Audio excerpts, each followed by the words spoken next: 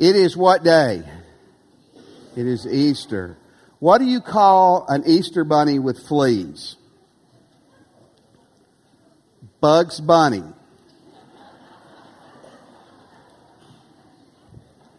Come on, that's pretty good, I thought. Hey, seriously, what is one of the advantages of getting older? You can hide your own Easter eggs. Cindy and I will hide them for our grandkids, and we'll be finding them in July. Several years ago in a Sunday school class, could have been a deacon's meeting, but I think it was a Sunday school class. The Sunday school teacher, the week before Easter, asked the little kids, 6 and 7-year-olds, what is Easter all about? The little boy raised his hand quickly and said, it's when all my family comes over and we eat turkey and we watch football. She said, no, son, that's Thanksgiving. Another little girl raised her hand and she said, I know what it's about. It's when Daddy comes home with flowers and him and Mama are actually nice to each other that day. We go out to eat and we have hearts and chocolate. She said, no, that's Valentine's Day. She's getting depressed because she feels like she's failed. Another little girl raised her hand and says, it's about Jesus. She goes, oh my goodness, this is going to be awesome. It's about Jesus. Tell us about what it's about. It's about Jesus dying, and then 3 days later he walks out of the tomb, and if he sees his shadow, we have 6 more weeks of bad weather. Well, I want to tell you what Easter's about, what I believe it's about. I believe it's the greatest day ever that changes everything. I believe it changed everything, and if you will let it this morning, even as a believer, re-let it this morning. If you're not a Christian, if you'll let it, it can change everything in your life. It can change everything. Let's begin with this. Here's how it's a game changer. Jesus arose from the dead. Jesus arose from the dead. We're going to be in Matthew 28.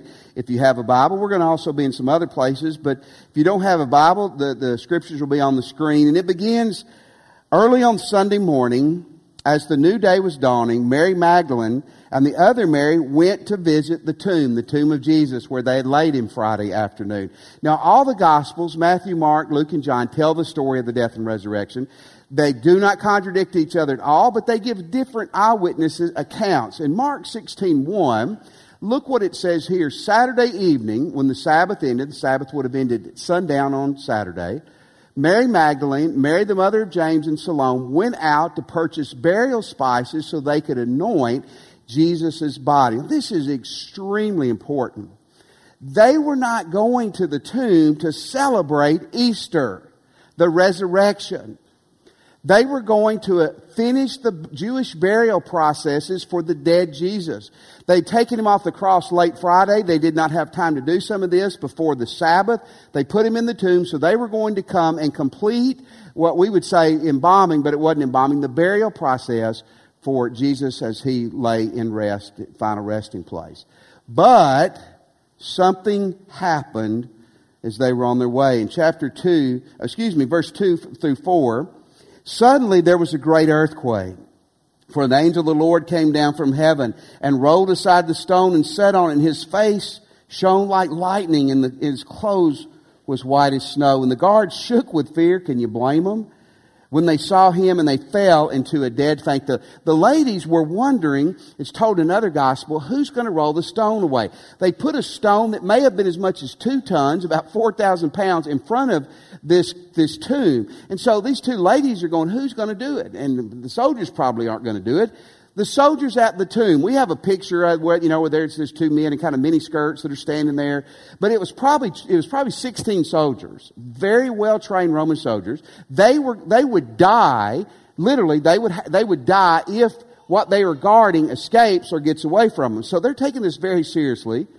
They would have probably stood guard in groups of 4 around the tomb and then made a semicircle with the other 12 around there and swapped out about every 4 hours. So they're very alert. Something happens. An angel comes. The tomb rolls open, and these guys are knocked out. I mean, they are absolutely, you can't blame them. Psychologically, they're gone. Verse 5 through 7, the angel spoke to the woman. Don't be afraid. It's always easy for the angel to say that, isn't it? I know you're looking for Jesus. He was crucified, but he is not here. He is risen from the dead. The word risen literally means a bodily, physically getting up out of a tomb and walking out. It's not a hallucination. It's not spiritual resurrection. It's a physical get up. Rising here means and to never die again. He is risen. Come see where his body was laying. Now go quickly and tell his disciples that he is risen from the dead. He's going ahead of you to Galilee. You will see him there. Remember what I have told you. Because they see an empty tomb doesn't mean Jesus is alive.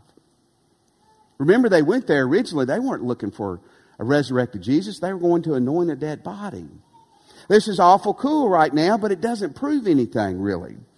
There was a dad and his 4-year-old son lived near a graveyard, and occasionally they'd walk around. It's pretty out there. And one day they're walking in the graveyard, and the little boy sees a grave that's getting ready for a funeral that afternoon. If you've ever seen that, obviously there's an empty hole with a lot of dirt on the side of it, with normally a funeral home tent. And the little boy grabs his dad and says, "Dad, look, one got away." No, one didn't get away. One hadn't been put in there yet. On February 26th of this year, in England, there was a terrible storm, and a family, the Robinson family, 2 little boys, mom and dad, had a cat that they loved. The cat was named Willow. I think we have a picture of Willow there. Isn't that a cute little kitty? And during the storm, the cat got away. Hurricane season, bring the cat in. That's always good advice. But it disappeared. So they're just devastated. They love their cat. For 2 weeks, they can't find their cat. They put posters up all over the neighborhood. Finally, one day, the dad's driving through the neighborhood and he sees the remains of a cat that's been ran over. He assumes that it's their cat. So he scrapes up the cat, takes it, puts it in a box, and they have a funeral, and the boys are devastated. Their hearts are broken. And 2 days later, one of the boys comes in and says, "Mama, Daddy, Willow's back." No. Willow is in cat heaven, or cat heaven, yes. No, Willow's back, and he brings the cat in. And you know what? They never assumed that Willow arose from the grave. They assumed Daddy buried the wrong cat, right? So someone in a grave or someone not in a grave doesn't prove it, but here's where we get into it. Look in verse 8 through 10. The women ran quickly from the tomb. They were very frightened, but filled with great joy. They rushed to give the disciples the angel's message. And as they went, literally that means in their path, as they're going in their path shows up Jesus. And he said, "Hello." Can you imagine? And they ran to him, and they fell at his feet, grabbed his feet, and they worshiped him. And Jesus said to them, "Don't be afraid. You go tell my brothers to leave for Galilee. They will see me there." 3 things I think about this that are neat. Maybe that differentiates between a ghost and a risen person or a real person. They said they saw Jesus. Well, I guess you can see a ghost. Thank God I never have. They heard Jesus. I guess if a ghost was talking to you, you could hear a ghost. But my best guess from watching scary movies for several years now is you can't touch ghosts. And it makes a point to say they fell and they grabbed Jesus' feet and they held Jesus' feet. See, Jesus Christ arose from the dead. In 1 Corinthians 15, there's probably some of the most clear teachings about the resurrection. In verse 4, it says, Jesus was buried. He did die. He was raised from the dead, bodily, literally, physically, walked out of the tomb on the 3rd day, as the Scripture said. He was seen by Peter and then by the 12. We're going to talk about the significance of Peter a little bit more in a moment. But it was important because Peter had failed him big time. In verse 6 it says, after that he was seen by more than 500 of his followers at one time, most of whom are still alive, though some have died. Now folks, this is significant. The people in Corinth did not believe dead people came back alive. Paul's saying, look, Jesus came back alive. This was probably written 20 years after the death and resurrection. There have been plenty of people around to dismiss it or to discount it. Jesus said he came back to life. If you don't believe me, we have 500 eyewitnesses. Some of them are dead now, but many of them are still alive. How many of you, it was March the 11th, watched the O.J. Simpson special on Sunday night? Did any of y'all watch that? We do not have a cultured church, do we? It was very interesting. It was a tape from the early 2000s where he basically walked through if I would have killed Nicole and Ron. It was a confession and a denial at the same. It was really, really bizarre and weird. And after it was over, 1,000 things went through my mind. But I would always go back to this. There's no eyewitnesses to the murder or to the fact that he wasn't there to have done that. If you remember, if you don't know anything about the O.J. Simpson case, Google it when you get home because you need to. It's just very interesting. But in a criminal court, he was acquitted. He was not held accountable. In the civil court, he was found liable. But I believe with all my heart, if there would have been even 4 or 5 eyewitnesses that would have said, I saw O.J. Simpson, I saw him do that, that he'd be in prison today and no one would have ever questioned that. I believe on the flip side, if there would have been 4 people who would have, credible witnesses, 4 or 5, let's go to 20, who would have said, he was with us. He was not even near there. There's no way he could have done it. Then everyone could have walked away and said, he did not kill them. Paul's saying, look, you doubt the resurrection. Okay, that's normal. They did on the first day. There were 500 eyewitnesses. This Corinthians was written about 20 years after the death and resurrection, not 400 years later. The book of Mark was probably the first gospel written. It may have been written as early as 10 years after Jesus' death and resurrection, but certainly much later than 20 years. Folks, listen to this. We've got 5,600 full ancient manuscripts of the New Testament. Many of them push back close to the first century. Did you hear that? That's incredible. We have 66,000 partial copies of the New Testament. And here's the neat thing. They don't contradict each other. They don't contradict each other. And the changed life that happened, listen, I submit to you this morning, if you really dig into the facts, Jesus Christ came back to life. Jesus Christ arose from the dead. Here's the second thing, folks. That means He's Lord. That means He's Lord. How many of you agree with me? If we can kill you and you walk out of the grave 3 days later, there's something special about you. You believe that? I believe that. I'll listen to you. There's a real significance in the word Lord in the New Testament. If you're a member here, you've heard me walk through this. You've forgotten it, so just pay attention again. The New Testament was originally written in Greek. The Old Testament was written in Hebrew. In Jesus' day, they had taken the Hebrew Old Testament and translated it to Greek. It was called the Septuagint, the Greek Old Testament. You still with me?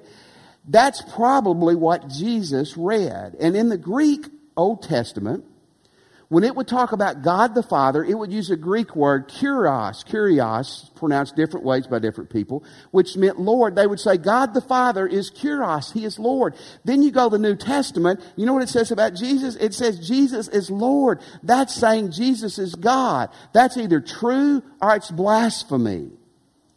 Lord means master and ruler and owner. In the Roman world, they called the Caesar, the emperor, the king, the Lord. So to say Jesus was Lord, that was tyranny against the government even. But I want to tell you, if you walk out of the tomb, I think you can claim to be Lord and you're Lord. And in John chapter 20, verse 27 and 28, this is a resurrection story. Let me give you the background. Thomas is called Doubting Thomas. You've heard of Doubting Thomas? Because when 2 or 3 times, but after Jesus had arisen one time, he wasn't there. And the other disciple said, He's alive. He goes, I'll have to put my hand in the nails, where the nails were in his hand, and my hand where the spear was in his side. Then he said to Thomas, hey Thomas, Jesus showed up. Put your finger here and look at my hands. Put your hand into the wound in my side. Don't you know that was a get right with Jesus moment for Thomas? Listen to what Thomas says, my Lord and my God. Hey, this makes so much claims on your life, in my life. You see, because the problem with you and with me is oftentimes we're our Lord. We're our God, or 1,000 other things are. But I want to tell you, Jesus Christ arose from the dead, and it's a game changer. Jesus said He was Lord, that He was God, that He was the Son of God, that He's over all. G.K. Chesterton was a great Christian leader in the 20th century, and he said, if you tell people that you're going to die and you're going to arise in 3 days, you're either a liar or a lunatic or you're who you say you are. And Jesus walked out of the tomb. It's been verified over and over and over. So you know what? I think Jesus Christ is Lord. Jesus is Lord. And I want to give you a third thing, which I think it's cool. He's looking for you this morning. Jesus is looking for you this morning. Last week we looked at the death of Christ, and we looked scripturally that Jesus died for you. Jesus died for me. And Jesus walked out of the tomb for you and me. This morning as I was praying, I got up early, and man, it's beautiful outside. It's dark, and And I'm thinking about that first Easter. And I'm thinking, you know what? When Jesus came out of the tomb, I wonder if he was thinking about me. I don't really care if he was thinking about you. I want to know if he was thinking about me. But he was thinking about you too. Josh, our youth pastor, a couple of weeks ago shared me something that he had seen on social media, where basically this religious guy was posting this thing. It was basically saying, God doesn't like us. God doesn't really like us. In fact, if God could, he would just kick you real hard in the head. Yeah, he came and died for you, but that was just like, he didn't really want to do it. And he just would be kind of happy to send you on to hell. Folks, be careful what you read and listen to. That's not what the Bible teaches at all. I want to tell you, when Jesus came out of the tomb, he was looking for people. In Mark 16, verse 7, a very subtle verse, could sneak past it. It says, now, Jesus had appeared. And he says, go and tell his disciples, including Peter, that I'm going ahead of you into Galilee. Why is Peter significant there? Because Peter was the leader. Peter was the tough guy. He was the one out front. Remember, Peter got mad a few days later and chopped a guy's ear off. You don't mess with Peter. I mean, he was tough. But Peter had also failed Jesus tremendously. 3 times, Jesus' most crucial moment, he said, I don't even know who you are. I don't know you. I don't know you. And so when Jesus is alive, I'm sure there may have been all of them had failed Jesus. There may have been a little bit of fear in all of them. But when Peter heard that Jesus is going and he's looking for you, it may have been, uh-oh. But what we know from the rest of that story is that when they met, Peter was never the same. He was loved, he was forgiven, he was redeemed, he was put back up on his feet, and he was saying, buddy, let's go get it. Some of you this morning are here, and you got stuff on your life that's bad. Maybe people don't know, and you're hiding it, but you know it. Some of you got stuff that people may know. And it's easy to wonder, really, if you've got a decent heart, you're not arrogant, it's easy to wonder, does God really love me? Is he really looking for me? Can he forgive me? And I want to tell you, absolutely. I've got something up here that I rarely get to touch. This is a $100 bill. Some of you are going, you preachers, all about money. It's my wife's. It's my wife. You know what she told me before the service? You better get that back to me right after church. Submissive.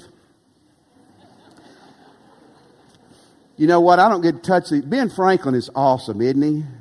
I mean, it even smells good. I deal with ones, and 100. It's so awesome. And if I said, now you better be honest. If I told you I would give you this, how many of you would take it? I know some of you are so spiritual. No, I wouldn't. Oh, whatever. If you wouldn't take it, I'm worried about you. I'd take it. Offer me one after church. I'll take it. I'll prove it. What if I did like this? If I wadded it, how many of you would still take it? The youth are like, because they're honest. What if I did this? I deodorant. I really do. I do. Okay.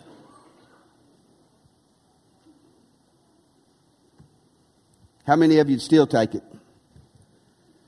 Because it's still very valuable, isn't it? You may be a little dirty. You may be a little wadded up. Please don't bug me after church. But man, God's looking for you. And God loves you. The resurrection is not a theological premise for preachers to argue. Man, it's a fact of a living Lord who loves people and is looking for you this morning. So here's where we bring it to a head. Let's respond properly to him this morning. Let's respond properly. I want you to see verse 9 again and get the feel of it. It says, as they went, Jesus met them and greeted them. Probably the best, and that's a good translation, but the best way to understand that is while they were going, Jesus was in their way. He was in their path. Folks, listen.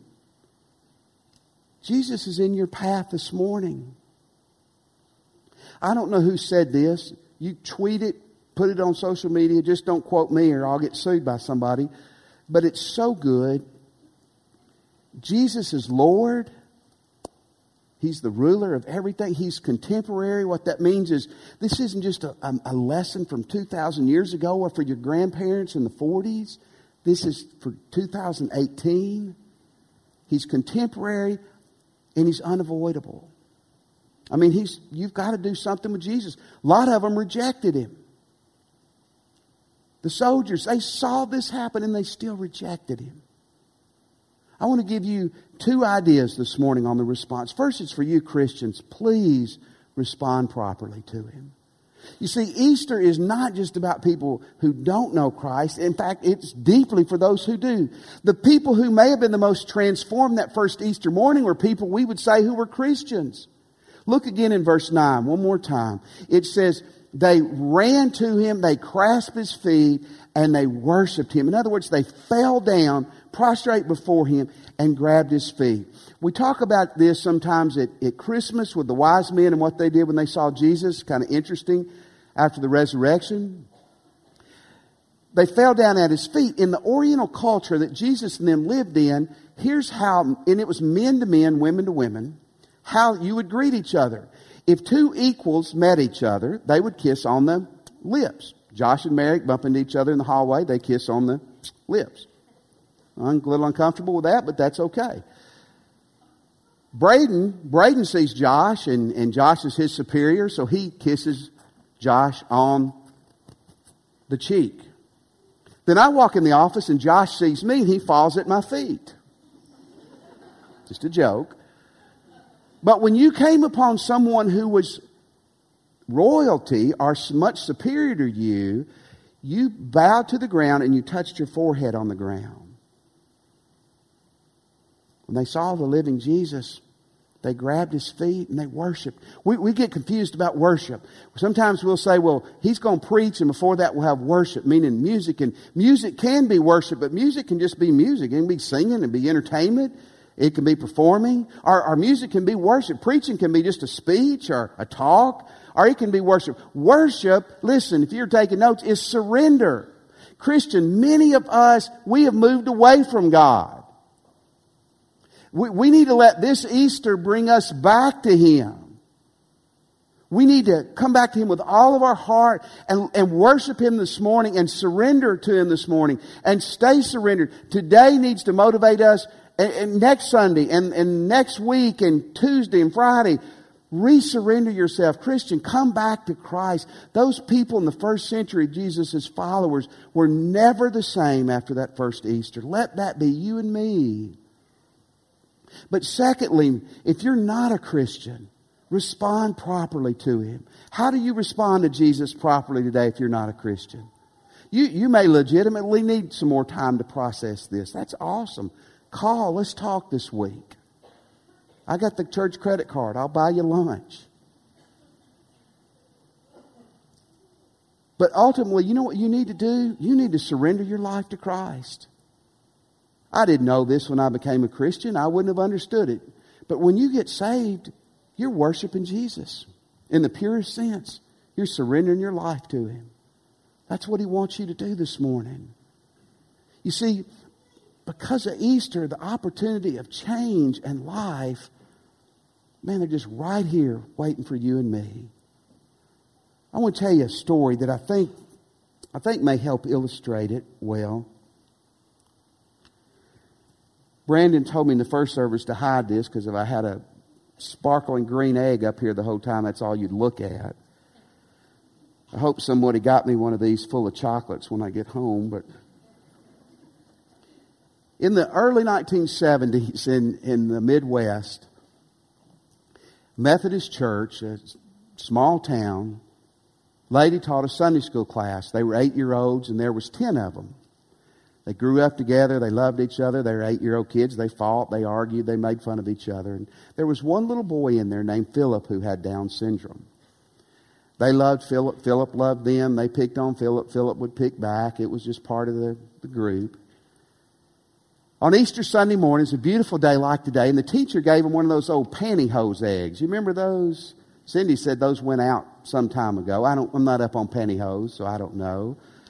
I said in the early service, this must have been a big woman's pantyhose, but I meant tall. I'm not tall, not.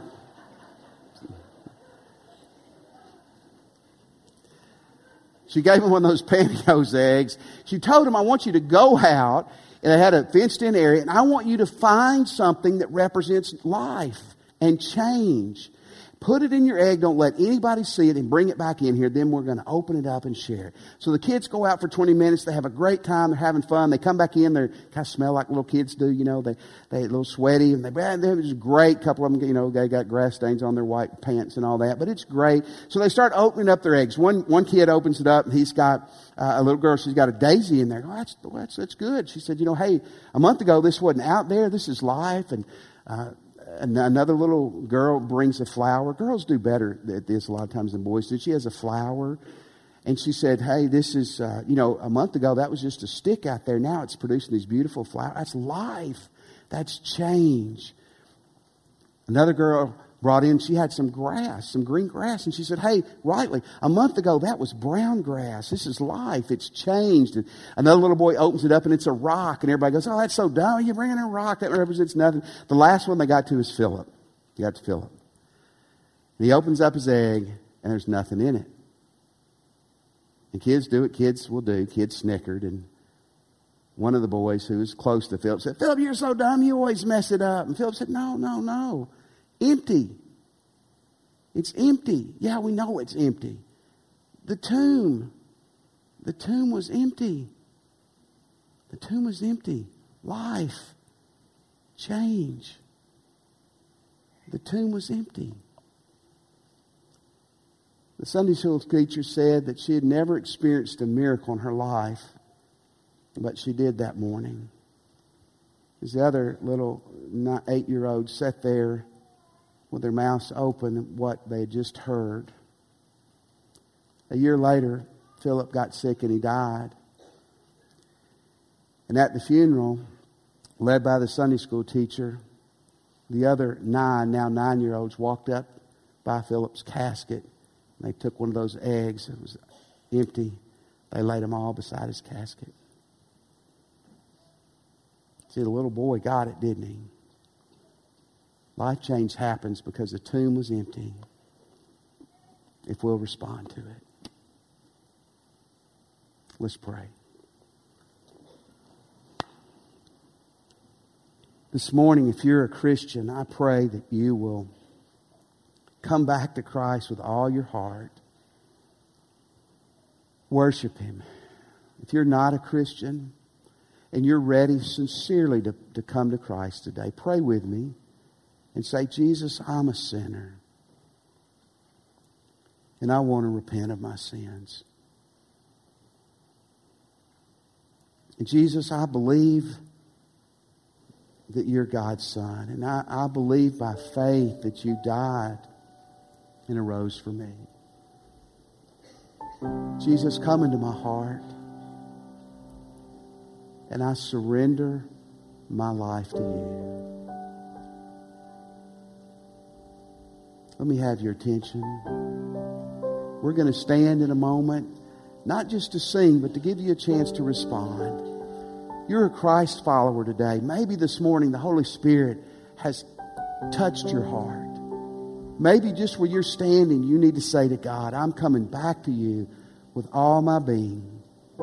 Maybe you want to come pray at the altar, kneel at the altar. We don't care if you lay here at the altar if you're serious. But man, just make this Easter a watermark day in your life, Christian. Maybe you'd like to join the church. We would love for you to. You can come when we stand and join us. You might not be comfortable with that. I'll be at this door. Ministers will be around. We'd love for you to join our church if God's leading you to. Maybe you just prayed and asked Jesus to come into your life. Are you ready to do that? Again, if you're shy, we'd be happy to talk to you after church. Just stop us and let us know. But maybe you're ready to leave your seat and come today and cross that line with Christ. He arose. He's looking for you, but you've got to respond. Will you do it? Let's stand.